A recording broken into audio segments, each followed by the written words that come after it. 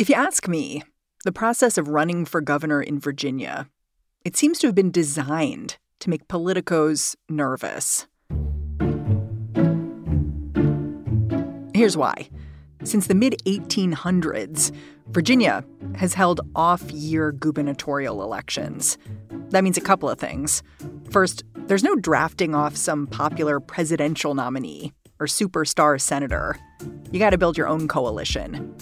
Second, since there aren't that many other elections to talk about, this race is guaranteed to get a ton of attention. And because the northern tip of this state is nestled right next to Washington, D.C., you can't hide from the political strategists and journalists who are looking to divine meaning from your electorate. This year, the final gubernatorial debate, it was hosted not by some local television anchor or the host of a public radio call-in show. Good evening. I'm Chuck Todd, and welcome to the Virginia gubernatorial debate between Democrat and former Governor Terry McAuliffe and Republican Glenn Youngkin. Instead, it was hosted by Chuck Todd of NBC's Meet the Press. Thank you. Get that out of the way. We know you're enjoying both. And with that, let's begin. Mr. Youngkin, your 90-second opening statement. The people on the stage that night were Democrat Terry McAuliffe. He served as governor of Virginia 4 years back, and Republican Glenn Youngkin. He has never been elected to anything, but weirdly, it's working for him. There's huge amounts of people turning up to Youngkin rallies. So we're seeing this kind of energy on the right. Ben Paviour is covering this race for VPM in Richmond. And when I asked him to compare that Republican energy to what's been happening with the Dems, he said this. There's a group of very plugged-in Democrats who are very concerned about that and are very activated around this election. I think there's a lot of people who are tired by the last 5 years, and have tuned this one out a little bit, especially on the left. That apathy is giving Democrats hives, especially because they are playing defense. When was the last time a Republican won statewide office in Virginia? 2009. So 11, 12 years? Yes. Do you think of Virginia as a swing state? This election, I guess, is putting that theory to a test. If Republicans can't win this year, maybe that's the final sort of stamp of death on swing state status for Virginia. Some would also say maybe Republicans are due for a win. You could also say that. Yeah, I think they have never quite had their stars aligned as well as they do this year. Today on the show, Virginia's gubernatorial election is under the microscope. We'll talk about why. I'm Mary Harris. You're listening to What Next? Stick around. This episode is brought to you by Discover.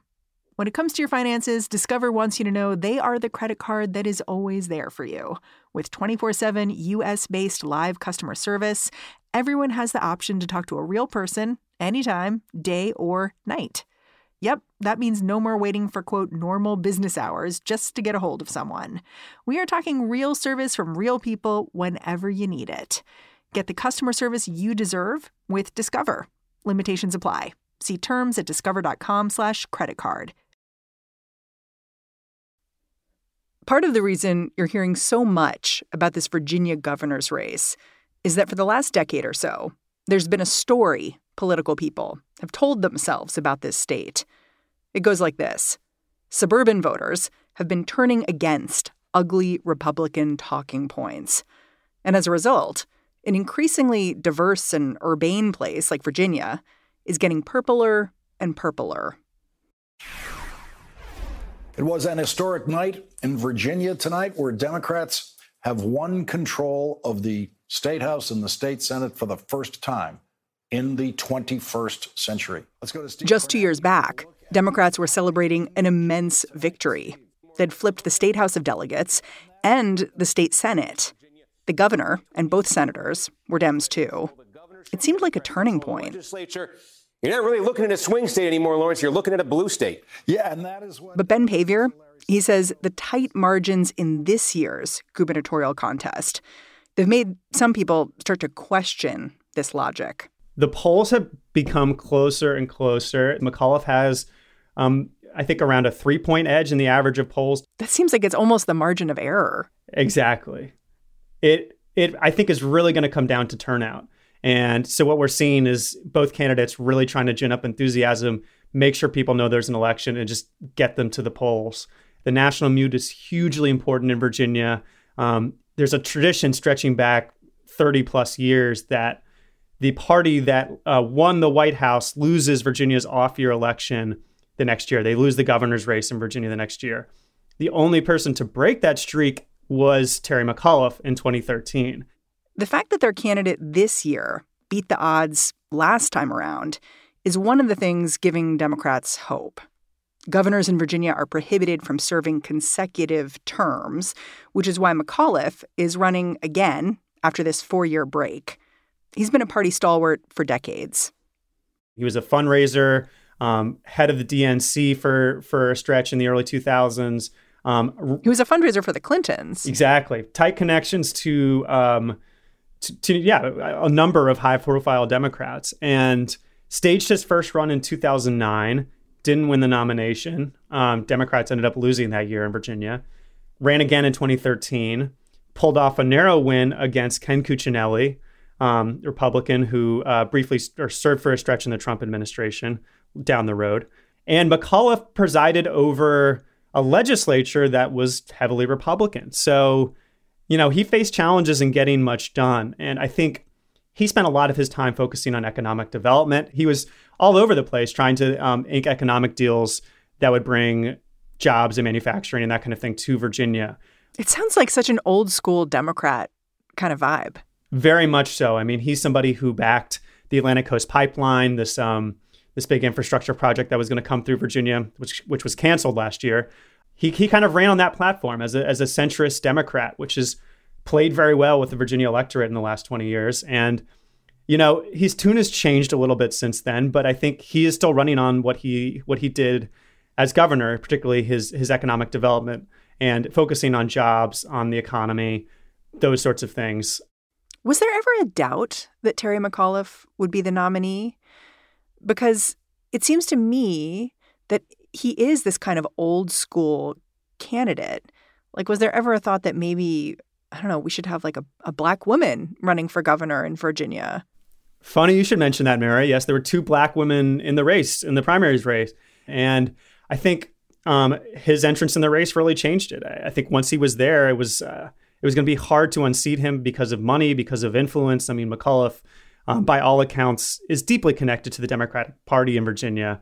Some staff from the party went straight to his campaign.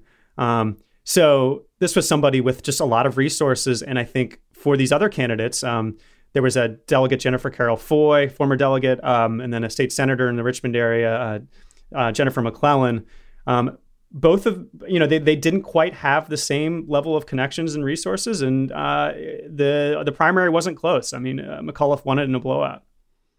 As a longtime Democratic operative, it seems to me like the major selling point of Terry McAuliffe is his connection to D.C.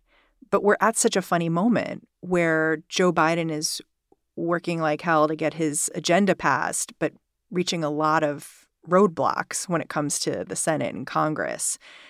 How is he handling that on the campaign trail? Recently, he has really stepped up calls for Congress to pass the $1.2 trillion bipartisan infrastructure package. We've got frustration with Washington. Why haven't we passed this infrastructure bill? I have been very straight on television. We're tired of the chitty chat up in Washington. Get in a room and get this figured out. I think he wants a tangible win to take voters on the campaign trail from this administration and from the Democratic control of Congress. That said, I don't think that's his only platform. I think he could still win if they don't do that. It's quite likely they won't do that before Election Day. So, he's also talking a lot about the pandemic and a lot about Donald Trump. And I think those other issues could help him. We'll see. You say he's talking a lot about Donald Trump. I guess that leads us to talk about the Republican nominee, Glenn Youngkin, who is doing this funny two-step of being a Republican in a state with a history of conservatism, but that over the last few years has done this step back from Republican base politics. So how is Youngkin presenting himself? Like, is he presenting himself as someone who's aligned with Trump? It's a real dance with Youngkin on the relationship with Trump. It's worth pointing out that I think a year ago, so few Republicans even knew who Glenn Youngkin was. He had stepped down as CEO of the Carlyle Group, this private equity firm. He was not a known name in Virginia politics by any stretch of the imagination. His name started to kind of percolate as a potential candidate. Has he ever been in public service before? Never been in public service. Something he stresses a lot on the campaign trail. And he just kind of swooped into the scene for this Republican nomination fight. And, I remember going to an event, I think it was in April or May before they held this convention. And some of the other candidates were there and spoke. And they had kind of a low-key presence. And then Youngkin came in and you could tell there was a sort of celebrity almost aura around him and among Republicans even at that point. People rushed over to take their photos. Just because he had a lot of money? He had already sort of established his name. He was buying TV ads, which, as you mentioned, in some cases talked about his connection to Trump. Trump mentioned the Carlyle Group and his name in a speech once, and they used that clip in an early ad. But President Trump brought together real business leaders like Glenn Youngkin and stood up to China. Glenn Youngkin of Carlyle, great group. And so he was running as somebody who could hold the Trump base together, but who could also appeal to a certain kind of, maybe moderate voter who has drifted away from Republicans. I've heard him described as a country club Republican. He's somebody who he's tall, he's handsome, he's charismatic. When you meet him, he's very personable. And I think he's a lot of the campaigns he spent talking about things like education and eliminating the grocery tax. And so he's kind of talking to the Trump base at moments and then also talking to these other voters. And, at least if the polls are to be believed, he's seems to be successfully threading that needle. Whether it'll win him the election, that's another story. Yeah, it sounds a little bit like Mitt Romney 2.0 or something. I think he would be flattered by that comparison, probably. Although, his supporters probably, some of them would not be. He's built an interesting tent. There's people like State Senator Amanda Chase in Virginia, who has gotten paid visits to Arizona to watch the air quote audit that happened there. She's been someone who stumped quite a bit for him, talks a lot about election integrity and how Youngkin's going to strengthen elections. Youngkin himself has made various nods to that. He was very evasive early on whether there was any widespread fraud when I asked him that back in the convention. And then as soon as he won the convention, his tune changed. He said Biden was legitimately elected president. His campaign actually took down some videos of his old videos around certain topics like election integrity. And he still talks about it, but I think it's not the issue that he's personally taking to the polls. He's relying on other surrogates to kind of carry that message to the more kind of Trump-aligned base. He had this decision point last week because Steve Bannon wanted to hold a rally for him. What happened? Yeah, so that rally happened in suburban Richmond. And Steve Bannon is actually a resident of the Richmond area. It was a litany of conspiracy theories around the 2020 election. Bannon had some pretty incendiary rhetoric around getting in people's faces. And look, I think some pretty extraordinary action are going to have to be taken with as far as protest and getting up into people's grill politely, but strongly. Of this, there was a lot of I think material from the Trump days that showed Trump's movement is alive and well, and Trump himself phoned in to endorse Youngkin again. Patriots, and I think it's wonderful that you gathered together. And it's an appropriate name, Take Back Virginia Rally. And I'll tell you what, Glenn Youngkin is a great gentleman, and I really believe that Virginia is very, very winnable. And I think the moment that kind of crystallized this event was when the organizers brought out a flag that they said was flown over, in their words, a peaceful rally on January 6th at the U.S. Capitol. And the crowd pledged allegiance to this flag. For which it stands, one nation, under God, indivisible, with liberty. Oof. That, of course, made some headlines the next day. And Youngkin at first kind of dodged questions around whether he endorsed that kind of action, and then ultimately distanced himself from it. He said it was weird and wrong to pledge allegiance to that flag. He didn't disavow Trump, which is something McAuliffe and the Democrats wanted to hear from him. So, it's kind of speaks to the position that Youngkin's in, I think, with the Republicans broadly. I think part of the challenge is that if you look at a candidate like Glenn Youngkin, the Trumpier he is, the better it is for the Democrats. And so they're kind of embracing this, rush to push him into the same boat as Trump. They went as far as chartering a plane over Mar-a-Lago to sort of taunt Donald Trump over Youngkin because Youngkin wouldn't campaign with him. And it just seems like the trolling on both sides, it makes the situation intractable, where they're not actually talking about what might matter to voters. I completely agree. And it's frustrating as a politics reporter to try to get through to the issues. What do the voters say to you? Like when you talk to them about this race, do they roll their eyes?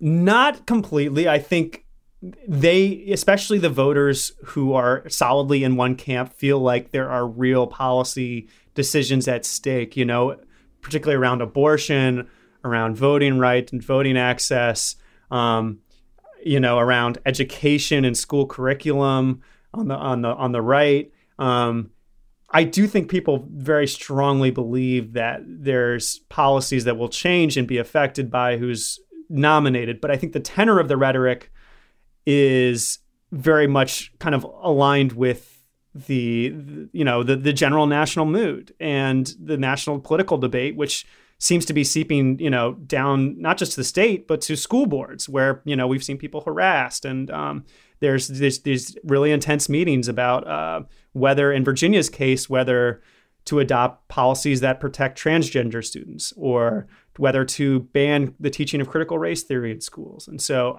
I think from my vantage point here, and I'm not plugged into all levels, I think it seems like those debates seem to be, if anything, saturating further down and getting more and more local. When we come back, how the national debate over critical race theory became so central in Virginia's race for governor.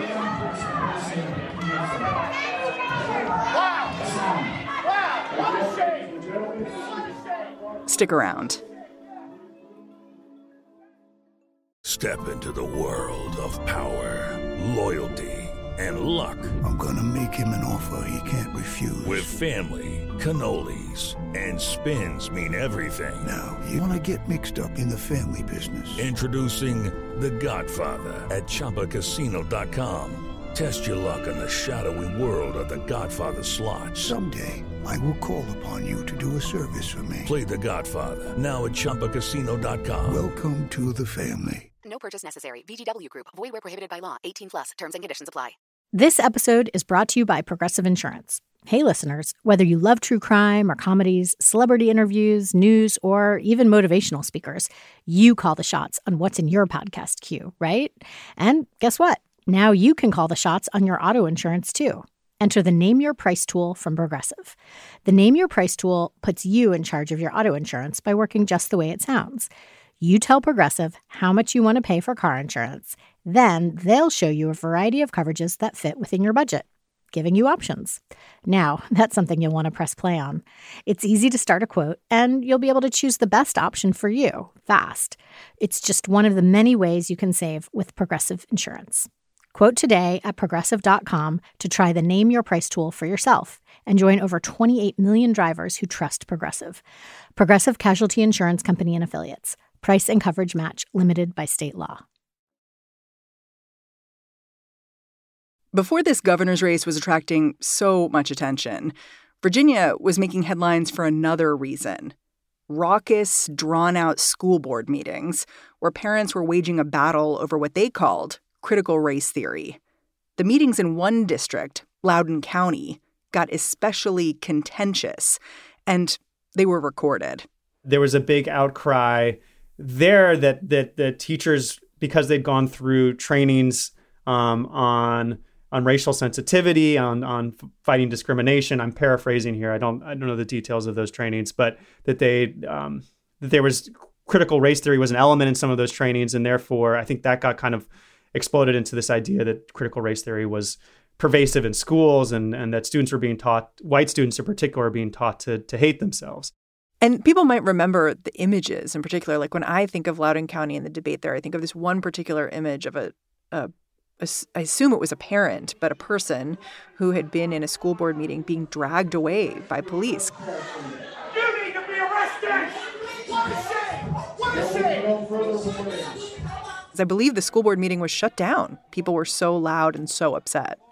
Public comment is now ended. We will move to our next agenda item. So how did that debate, which had been going on last spring and maybe a little bit in the summer, how did it become such a big part of the governor's race now in the fall? I think it's just because for Republicans, they see the amount of energy and anger on some of their supporters and some conservatives, and they see that as a channel to win. And I think Youngkin has highlighted this comment that McAuliffe made in a debate that parents shouldn't be telling teachers what to teach. To veto bills, veto books, Glenn, not to be knowledgeable about it, also take them off the shelves. And I'm not going to let parents come into schools and actually take books out and make their own decision. You vetoed it. So, yeah, I stopped the bill that I don't think parents should be telling schools what they should teach. He was referring to a bill that he vetoed that would have allowed, I think, parents to screen out some books from schools' libraries. There was a Toni Morrison book that they thought was objectionable. Yeah, it was called the Beloved Bill, I think. And the key thing was that I believe it was the parents could decide what they felt was inappropriate or sexually explicit and pull things from the curriculum or shelves.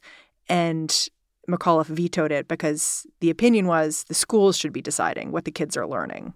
Exactly. And I think Youngkin has taken that soundbite of McAuliffe saying that and turned it into TV ads and digital ads. Virginia parents have a right to make decisions on their children's education. That's the Virginia I grew up in. Terry McAuliffe wants to change that. And I mean, that has been their kind of take-home message, that parents are being stripped of their rights to control their children's education, and that somehow it's being controlled by radicals who are truly rewriting the curriculum of the state for the worse. Does that ring true to the voters you talk to? I think it rings true certainly to those Republican activists. And, you know, it's hard to know certainly Democrats don't believe that to be true. Fact checkers don't believe that to be true. It's not true that critical race theory is being taught across Virginia school system. You know, there's not some huge movement to tell white students that they are lesser than other students. I think there is a recognition from the state school systems that they need to do a better job being more inclusive with history. And in Loudoun County, that's how this all began, was that there was a maternal report about problems with students feeling marginalized and some of the discrimination they'd faced and the bullying they'd received. And so some of the changes that parents are reacting to were put in place as a means to try to correct that. And so I think we're seeing school systems, you know, make changes to their history curriculum here and there, that kind of thing. There's not, I think, some top-down effort to malign white students or anything like that. And as for whether it connects to voters, I mean, I think it depends a lot on the voters. And I haven't, frankly, talked to enough moderate voters or swing voters to know how that's playing with them.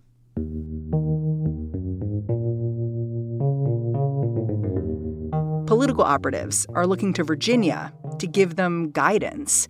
Will these school board fights drive voters to the polls?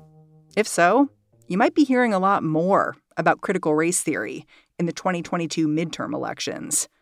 But Ben, he's not so sure that Virginia's experience is going to map cleanly onto other states.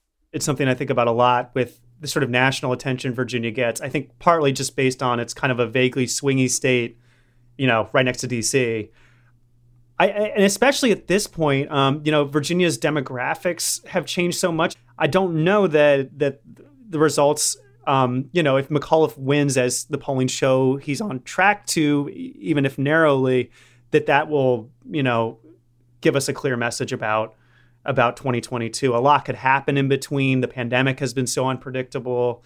Virginia likes to think of itself as a microcosm for the rest of the country, but is it really? I mean, I don't know that, it's such a complicated state, but I don't know that the state encapsulates the whole of the country's political mood at one moment.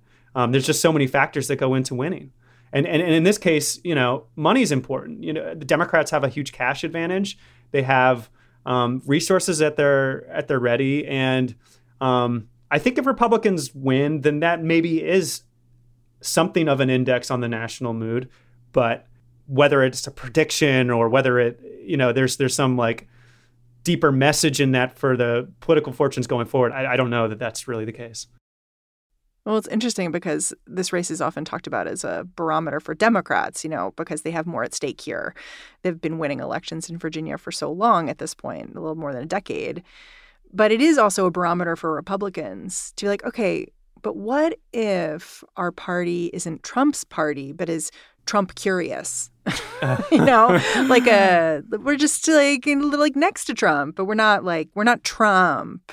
And it'll be interesting to see if that is how Republicans look at this, too, when this is all over. Youngkin has faced questions from reporters like, would you have certified the results of the 2020 election if you were in Congress? What does he say? He didn't really answer at first. When I think it was Axios reporter who asked him this, he dodged the question. He said, well, the wonderful thing, and I'm paraphrasing here, is that I'm not running for Congress. And then, Axios ran the story, and then his campaign put out a statement saying, I definitely would have certified the results of the 2020 election. He said repeatedly that he believes Biden was legitimately elected and that there was no widespread fraud. And so he said those things, but also he gets asked these questions that harken back to the 2020 election. Trump is still talking about the 2020 election. So whether they can stay Trump curious, as Trump kind of reemerges into the political scene after January 6th, I think Youngkin has faced those questions, and I'm sure Republican nominees for Congress will face those questions given some of Trump's recent comments.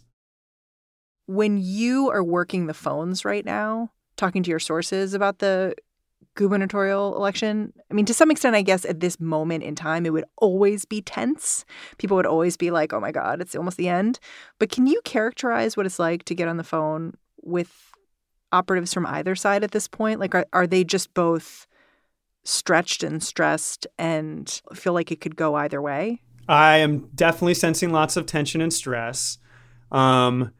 I think the candidates are becoming increasingly wary around reporters, particularly Youngkin. That's always been true for him, but now they're being especially careful about any sort of chance encounters with reporters who might ask him about Trump or the election or anything like that. McAuliffe's people, I was at an event on Friday and they were, making sure the press were like very kind of closely consigned to our little area. I think that, tensions are high. I mean, the stakes are high and people feel like this is a really close race. You hear that urgency from the candidates. I've noticed a change in tone with McAuliffe recently where he's kind of emphasizing that this is a close race. I think he seemed a little more confident to my eyes this summer, more sure of himself. And I think that reflects the fact that the polling has narrowed. I think Democrats seem more worried. Republicans, in some ways, are the underdog. So I think they feel like if they manage an upset, great. It would be certainly disappointing if they lost, but I don't think it would shock anybody. Ben Paviour, I'm really grateful for you joining. Thanks. Thanks for having me, Mary.